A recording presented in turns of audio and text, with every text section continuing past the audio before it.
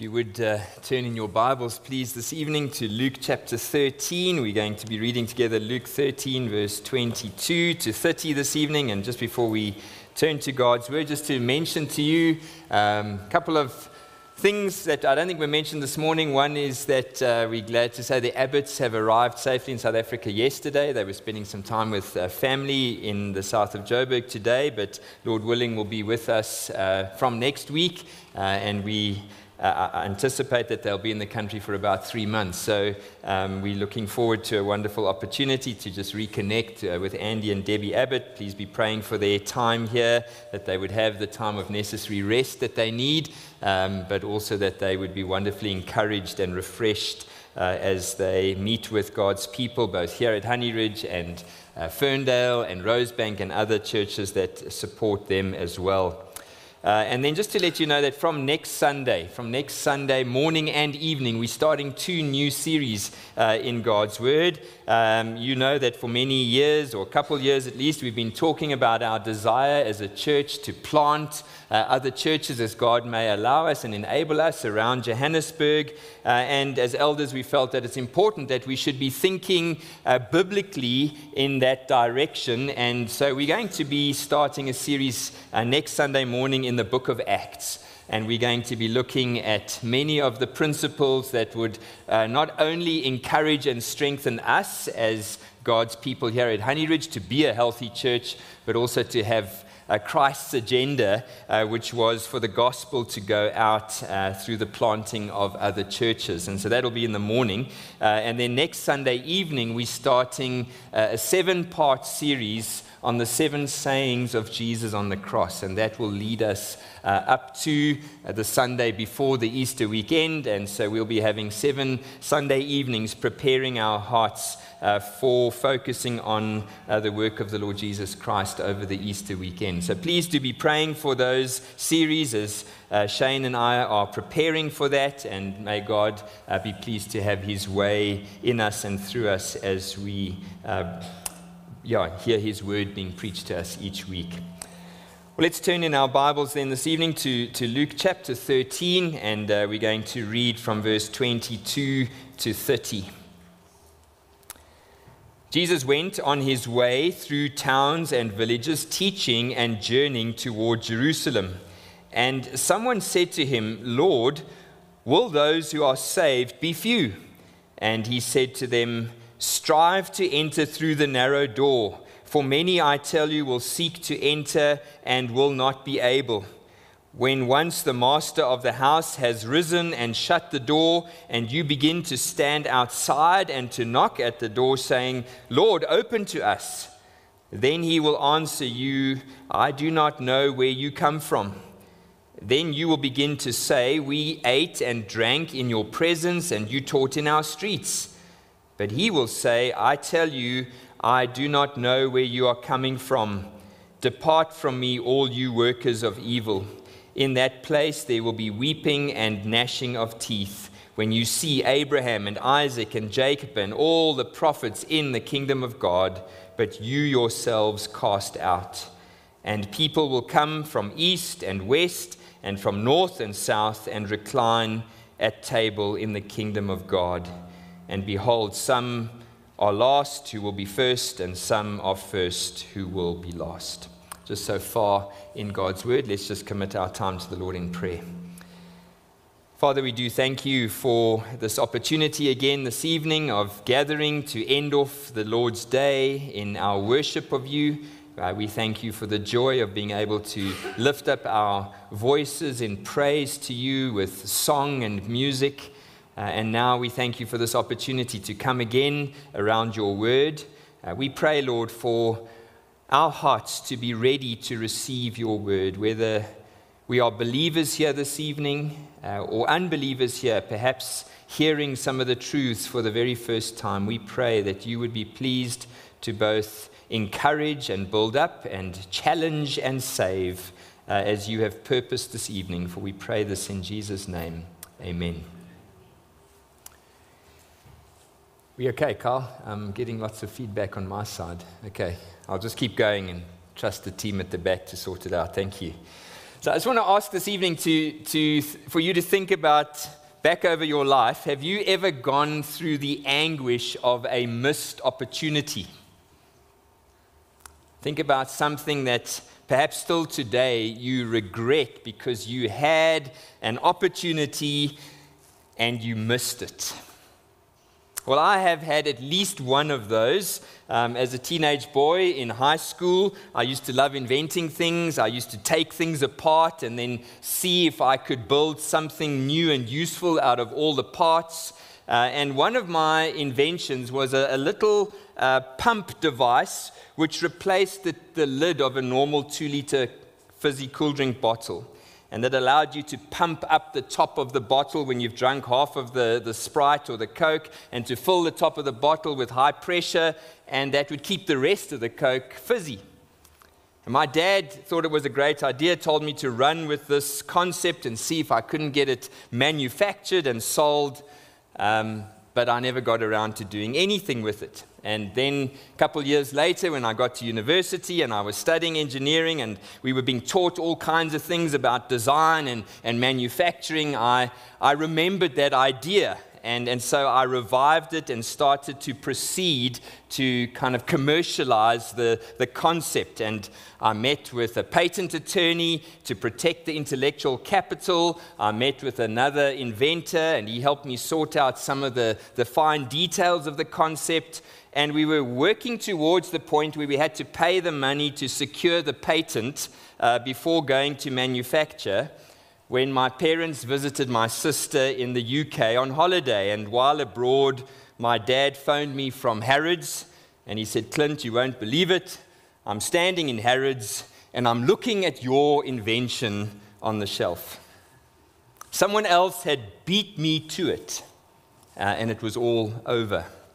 Now, I must admit, at the time, I was deeply disappointed because I had sat on that idea for 7 years, and I had done nothing with it. And then when I finally got around to applying myself to it, it was too late. As with any product to market, I had missed the opportunity. And I'm sure as you think back over your life, in one way or another, you can think of the disappointment you've felt at a missed opportunity. I think this is essentially what the passage before us is about this evening. It's a call to action for us to make sure that we don't miss the biggest opportunity that we will ever be given in our lives. So let's keep the passage open before us that we've read together in Luke chapter 13. We're going to work our way through verses 22 to 30. Now, some of you may have a red letter edition of the Bible. That's where the words of Jesus are printed in red. And the danger of that is that you may be tempted to sort of skip over the details of verse 22 and 23 so that you can get to the red stuff, the stuff that Jesus said.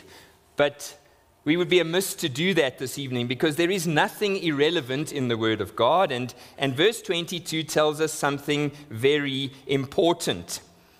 It says he went on his way, that's Jesus, through towns and villages, teaching and journeying toward Jerusalem. So Jesus was on his way to Jerusalem. And as you would recall from our recent study in Mark's Gospel, why that is significant. Because Jerusalem is where Jesus was to be crucified.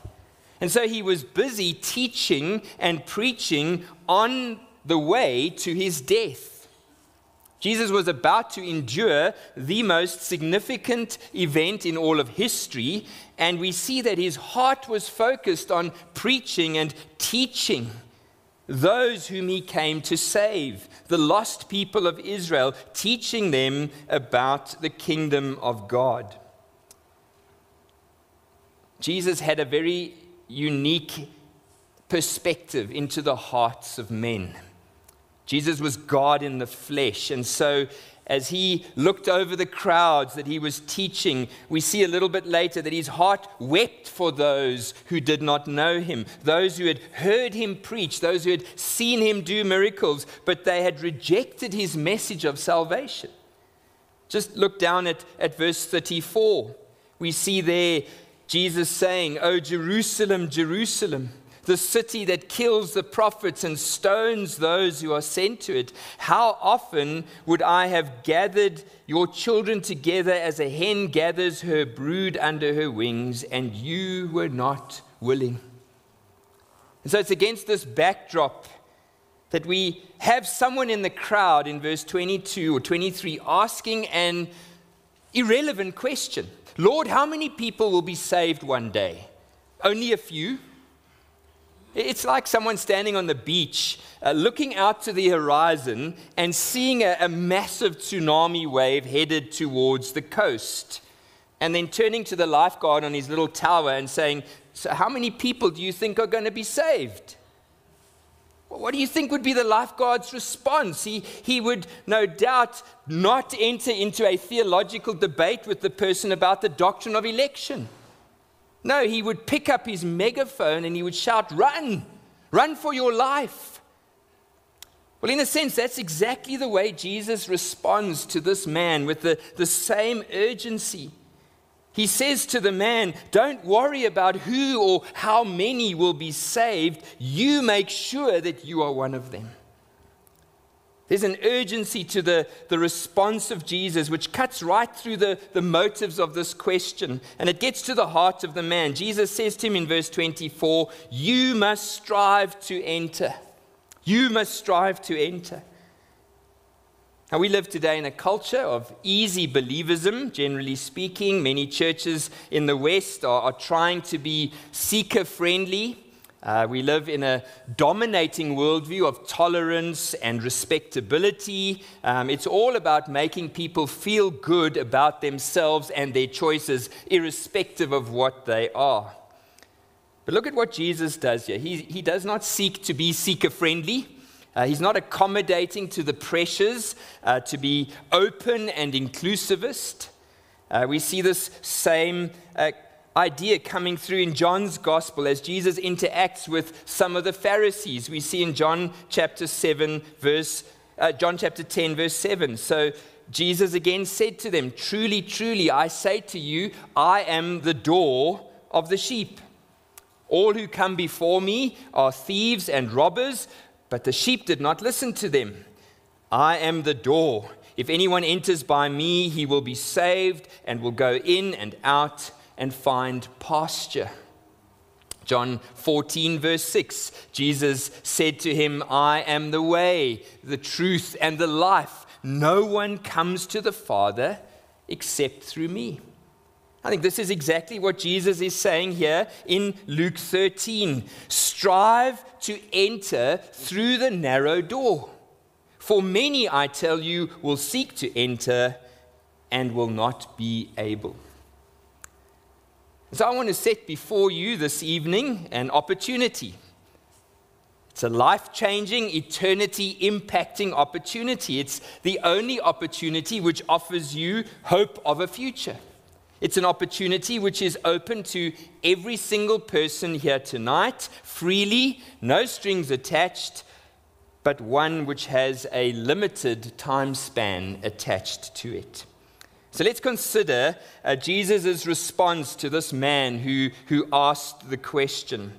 And we see in the first place that Jesus says, "There is a door which will soon be shut, so strive to enter it."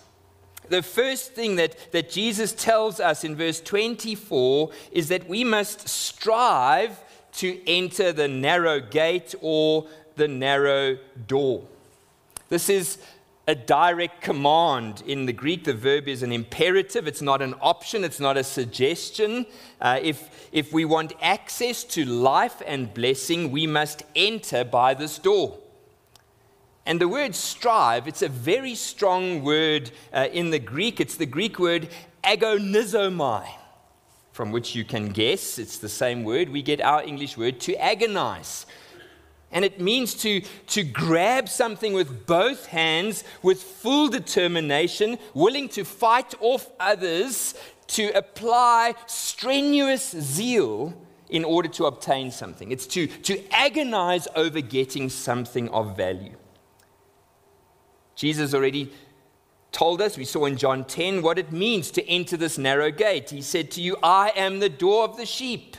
I am the door, Jesus says. If anyone enters by me, he will be saved. And so this gate or this door of salvation is the person of Jesus Christ.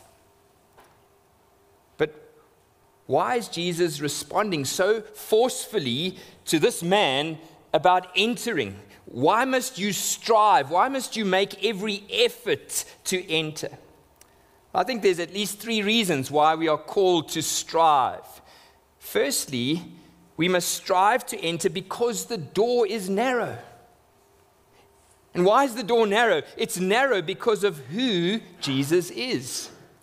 Remember Acts chapter 4, verse 12 says, there is salvation in no one else, for there is no other name under heaven given among men by which we must be saved. The name of Jesus Christ, the person of Jesus Christ. The door is narrow, the gate is narrow because Jesus is the only way. Jesus is effectively telling us here to stop looking for other ways to find peace with God. Stop looking for other ways to be made right with God. He is the only way, and so we must strive to enter through him. But we must also strive or agonize to enter because the door will soon be shut. Jesus goes on in verse 25 and he tells us that the master of the house will one day arise and he will shut the door, and those on the outside will be locked out forever. And so the obvious next question, I'm sure you asking, I was asking, well, when will this be? If the door's going to be shut, when will it be shut? And the answer to that is, we don't know. Jesus never told us, but what he did tell us is to make every effort to enter now before it's shut. Look at Acts chapter 1, verse 7. Jesus said to them, it's not for you to know the times or the seasons that the Father has fixed by his own authority. His disciples were trying to draw him in to give them a clue as to when the kingdom of God would be fulfilled. And Jesus says, that's not the point. The point is, only God knows. 1 Thessalonians 5 verse 1, Paul says, now concerning the times and the seasons, brothers, you have no need to have anything written to you. For you yourselves are fully aware that the day of the Lord will come like a thief in the night, while people are saying peace and security. Suddenly their destruction will come upon them as labor pains come upon a pregnant woman, and they will not escape. In other words, the when question is really to miss the point. For some of you, this door that Jesus is speaking of may be shut within the next week or the next month or the next year. God might call you to stand before him before we gather next week. For every single one of us, this door will be shut when the Lord Jesus Christ returns to judge the world. So it really doesn't matter whether you die first or Jesus comes again. Either way, this door will be shut. And so you must make every effort. You must strive to enter now. So not only must we strive because the door is narrow and because it will soon be shut, but most importantly, we must strive to enter this door because it leads to life. This door and this door alone leads to eternal life. If there's any reason that should make us strive, it should be this. Unless you enter through this narrow gate, which is about to be shut, you'll perish. You will die in your sin. You'll spend eternity separated from God under his wrath and punishment. But for those who enter it, they will enjoy eternal life. Look at verse 29. And people will come from the east and the west and from the north and the south, and they will recline at the table in the kingdom of God. You see, your physical birth is the broad gate. All of us entered this world through the broad gate. We didn't need to make any choices there. We were born in sin, and we live our lives in sin, and we will die in sin. Nothing else is required to enter through the broad gate. So when the Bible speaks then about being born again, it's speaking about entering through this narrow gate. This door alone leads to eternal life, abundant life, and the blessings that go with that in the presence of God for all eternity, as we live in the presence and the care and the worship of the only true living God. So this is the first thing that we see Jesus teaching, that there is a door which will soon be shut, and therefore we must make every effort to enter through the narrow gate.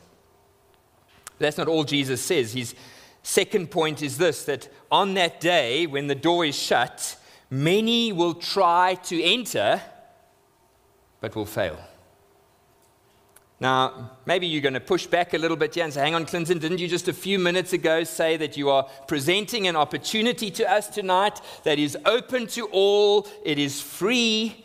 Now, how can you say that some will try to take hold of this opportunity but will fail?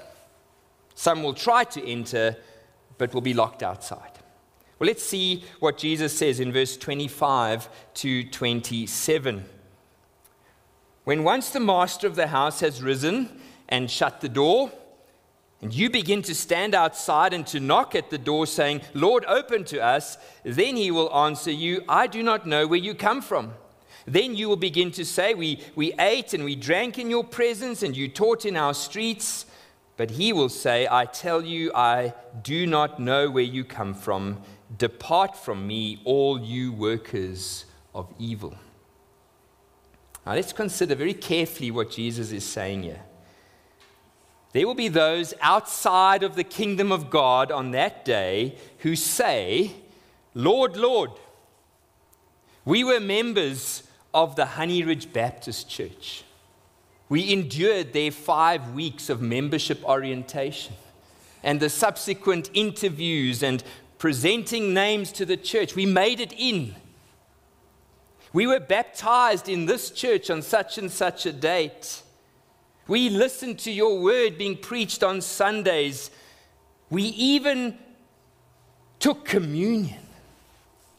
As we did this morning, we sat around your table and we participated in the bread and the cup. Lord, we did so much stuff for ministry and charity and for the kingdom. Surely these things must let us in. And notice Jesus' response. I do not know you. Depart from me, you workers of evil. Jesus is making a very clear statement here. No one will get in without a true knowledge of him who is the narrow gate. It's not about your efforts. It's not about your good works. It's all about Jesus and knowing him and being known by him. Anything which relies on our human efforts to get us into the presence of God is like filthy rags in his sight. Listen to how J.C. Ryle explains the narrowness of the gate like this.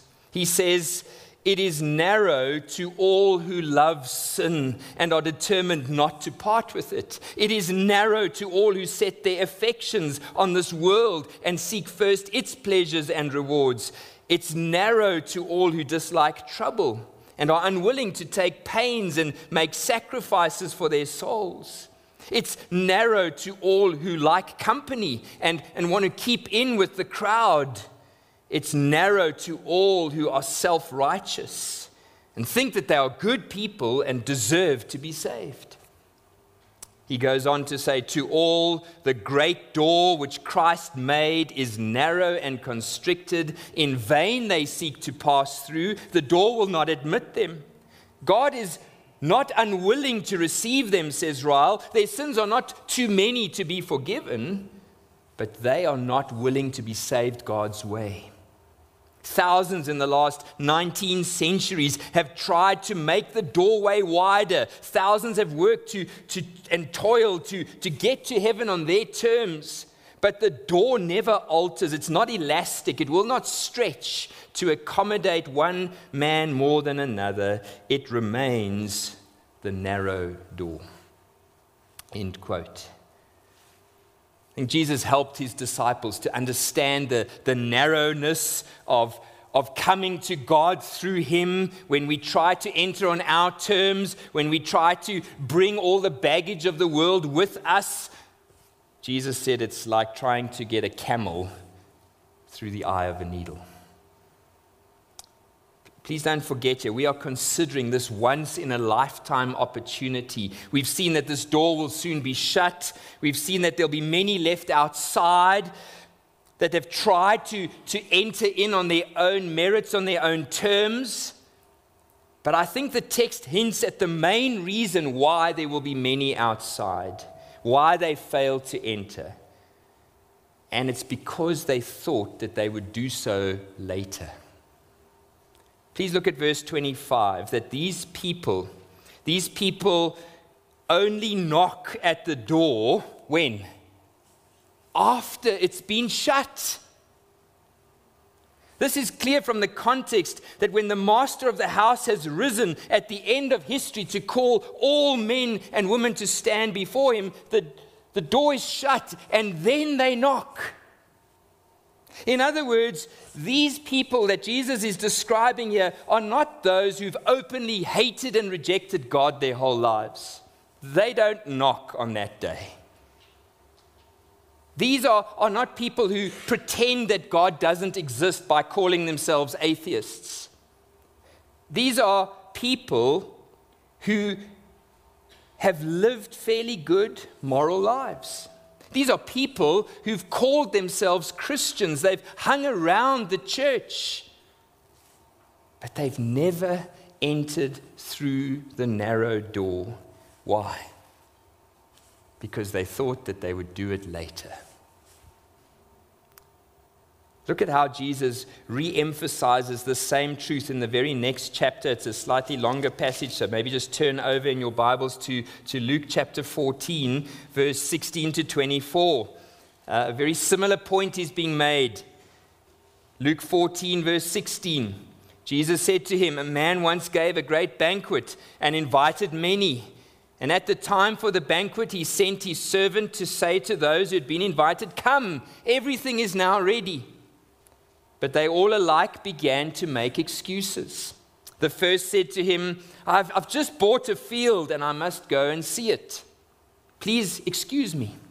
Another said, 'I've just bought 5 yoke of oxen and I must go and examine them. Please have me excused.' And another said, 'I've just married a wife. I'm going on honeymoon, so I can't come.' So the servant came and reported these things to the master. Then the master of the house became angry and said to his servant, 'Go out quickly to the streets and the lanes of the city. Bring in the poor and the crippled and the blind and the lame.' The servant came back and said, 'Sir, what you commanded has been done. There's still room.' And the master said to the servant, 'Go out to the highways and hedges and compel them to come in, that my house may be filled. For I tell you, none of those men who were invited shall taste my banquet.'" Before we come to consider the fate of those who will be left outside, I want you to see the heart of God in both of these parables is one of great love for all people. Not just inviting them in, but compelling them to come in. God's desire is for his kingdom house to be filled with people from every walk of life, every background, nation, tribe, and tongue. But for those who find the things of this world more enticing, more important than the things of the world to come. Maybe it's houses, maybe it's your business, success, maybe it's marriage or family. These are all good things. These are gifts that God has given to us. But if they have become more important than entering through the narrow gate, we will hear those awful words of Jesus, that none of those who reject my invitation will taste of my banquet. And so we see next that Jesus has more to say regarding this opportunity, and this is the consequence for those who are left outside. It will be dreadful. It will be dreadful. Look at how graphically Jesus describes the consequence of missing this opportunity. Look at verse 28. In that place, out there, when the door is shut, there will be weeping and gnashing of teeth when you see Abraham and Isaac and Jacob and all the prophets in the kingdom of God, but you yourselves cast out. Now, for those of us who've been Christians for a long time, maybe we miss the significance of these names, or maybe you're a very new Christian, or you maybe not even a Christian. You don't even know who Abraham and Isaac and Jacob are. We miss the significance of what Jesus is saying. Abraham and Isaac and Jacob were the patriarchs of the people of Israel. They were the forefathers. They were the heroes of the faith. These three men represent God's entire dealings with his people Israel. They represent the most valued family bond for any Israelite. And Jesus says, you will weep in bitter agony when you see them on the inside and you are locked out.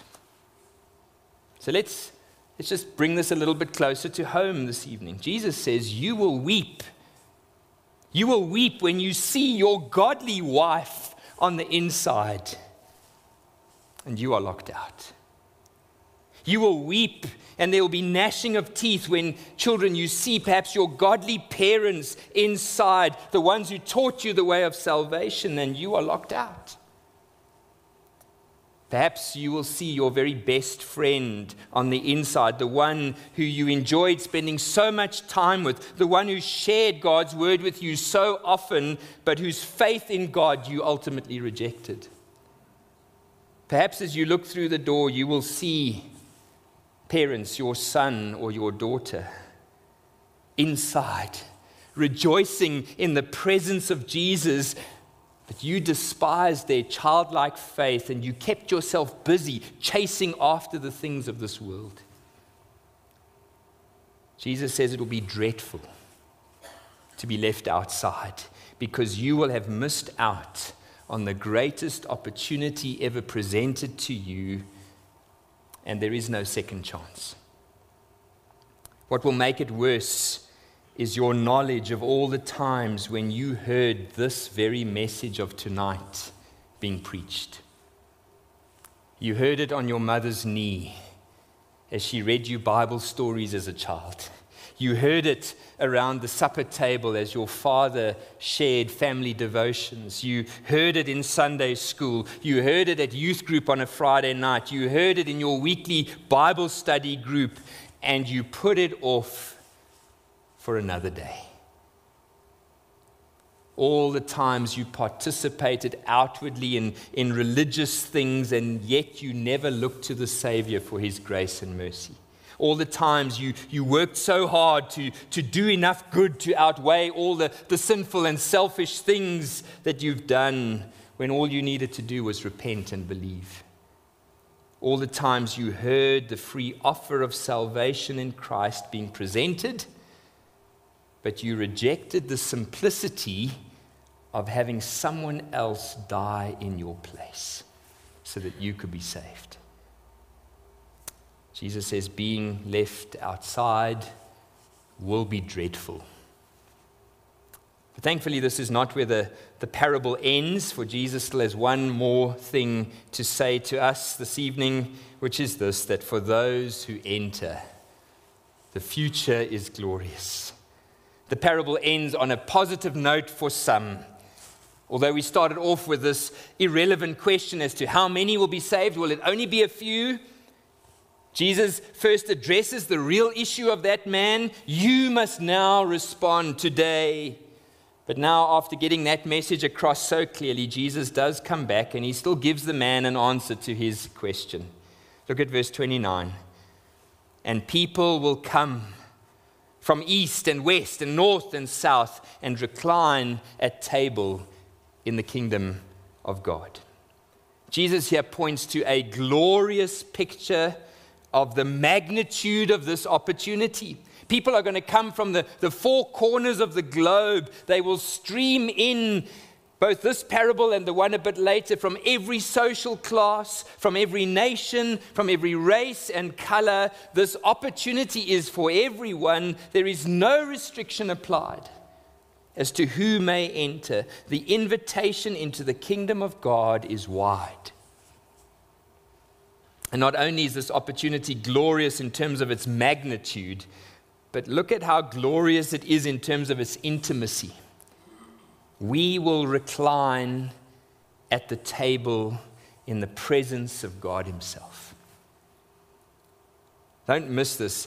Having a meal together, particularly in Scripture times, was one of the most intimate things that you could ever do with someone else. It was to gather them around your table, to recline at your table and share a meal. And Jesus says, that is what you have in store for you. The most intimate relationship with God Himself for all of eternity. So please don't miss this. For those who enter through the narrow gate, we get God. For all eternity, we get God. We will be satisfied. So let me ask you plainly this evening, have you entered through the narrow gate? Did you make every effort? Have you agonized to make sure that you have found Jesus? Have you strived to enter through Him? Now, please don't misunderstand me. I'm not speaking of any kind of salvation by works. This passage makes it clear that no amount of good works will ever merit a right relationship with God.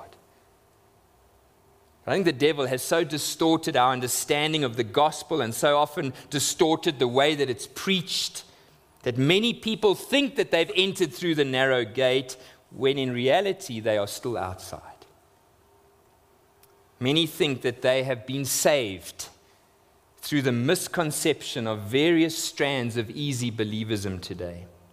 What do I mean by that? Well, maybe you responded to an altar call. Maybe you sat in a service one day and an appeal was made and you got goosebumps. Maybe you even came to the front and you prayed a prayer and you signed a card. Maybe your understanding of salvation goes right back to the fact that you were born into the church and you were baptized as a baby. And so you're in. Or maybe you went on a youth camp and later got baptized as an adult and you even became a member of the local church. None of those things make you a Christian. Jesus says, have you made every effort to find Him? Did you wrestle with Jesus as Jacob wrestled with the angel and would not let him go until he blessed him? Have you had that experience? Have you repented of your sins at the cross of Christ? Not only that, particularly for us who've grown up in the church, have you repented of your good deeds at the cross of Christ? You see, we must repent of everything which has kept us away from trusting in Jesus Christ and Him alone. That certainly includes our sins, but often it includes our good works, which we think we can bring to Him in order to merit His love.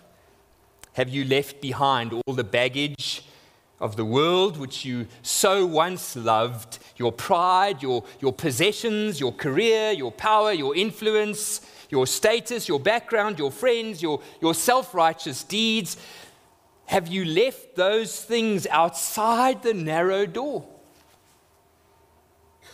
You see, true repentance, entering through the narrow gate, requires this.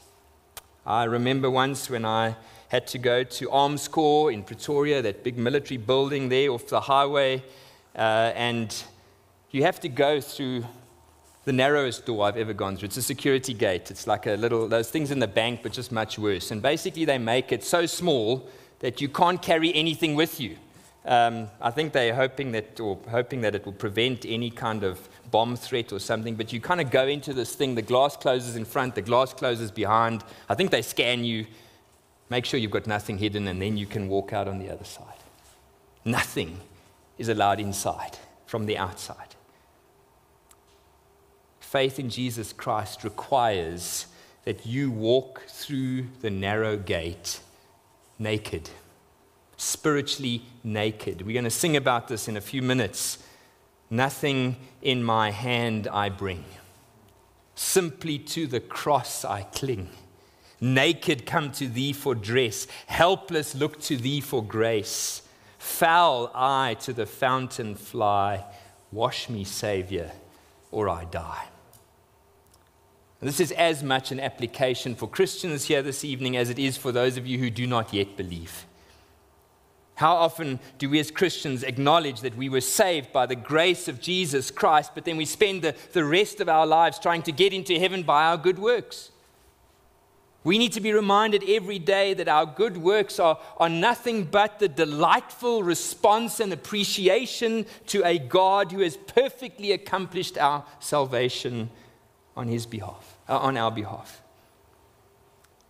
So we need to be reminded every day to repent not only of our sins, but also of our good works, if by any means we've sought to add any of those good works to our salvation.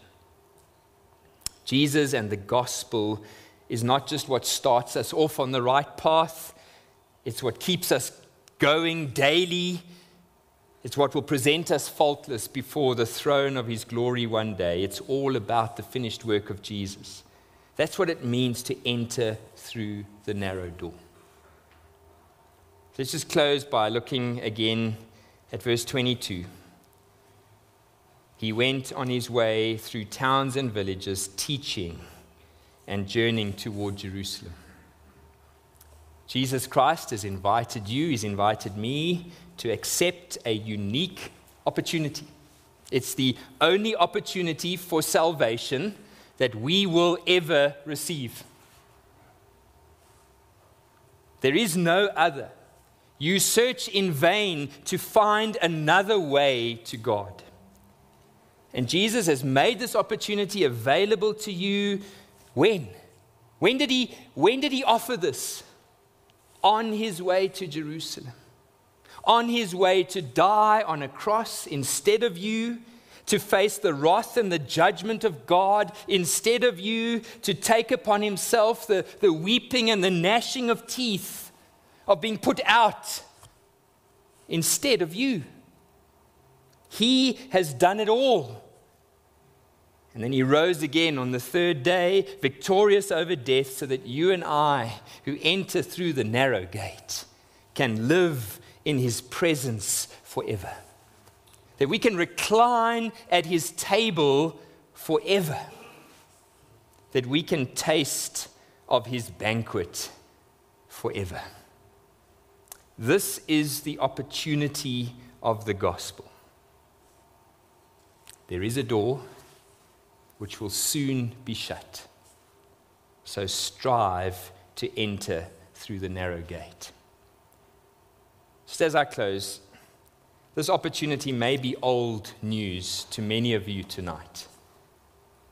But I trust that in reflecting on it again, it remains good news. It remains the very best news. Now, if that is true of you tonight, when last have you shared this opportunity with others who are on the outside? Those in your family or your work or your friendship circle who you know, if the door was shut tonight, would be left outside for all eternity. What kind of a friend, what kind of a father, what kind of a parent or child would you be to not share this opportunity with others? Let's pray and ask God to help us do that. Our Heavenly Father, we do want to thank you this evening for your grace again to us revealed in your Son, the Lord Jesus Christ. We want to thank you for your heart for sinners, that we would be reconciled to you, that our sins would be forgiven, and that we would fill the hallways and the new heavens and the new earth, the hallways of your kingdom, of the house that you've gone to prepare for us, and that we would fill the hills and the valleys and the streets and the byways of the new heavens and the new earth for all eternity, because you desire us to always recline at your table and to taste of your banquet. We thank you for the Lord Jesus Christ. Forgive us for making so little of him and his great salvation. Lord, forgive those tonight, we pray, who have put off for another day entering through the narrow gate. Won't you be gracious to them this evening? Won't you cause this invitation tonight to ring true in their hearts, that they would not leave here until they have taken hold of Jesus and entered through him. And Lord, for those of us who are the recipients of your grace, some here who have relished this grace for 30 or 40 or 50 years, won't you convict us to continue to glory in the cross, to glory in the gospel, and to make this opportunity above all others known to those that you have brought into our lives. We pray this in Jesus' name.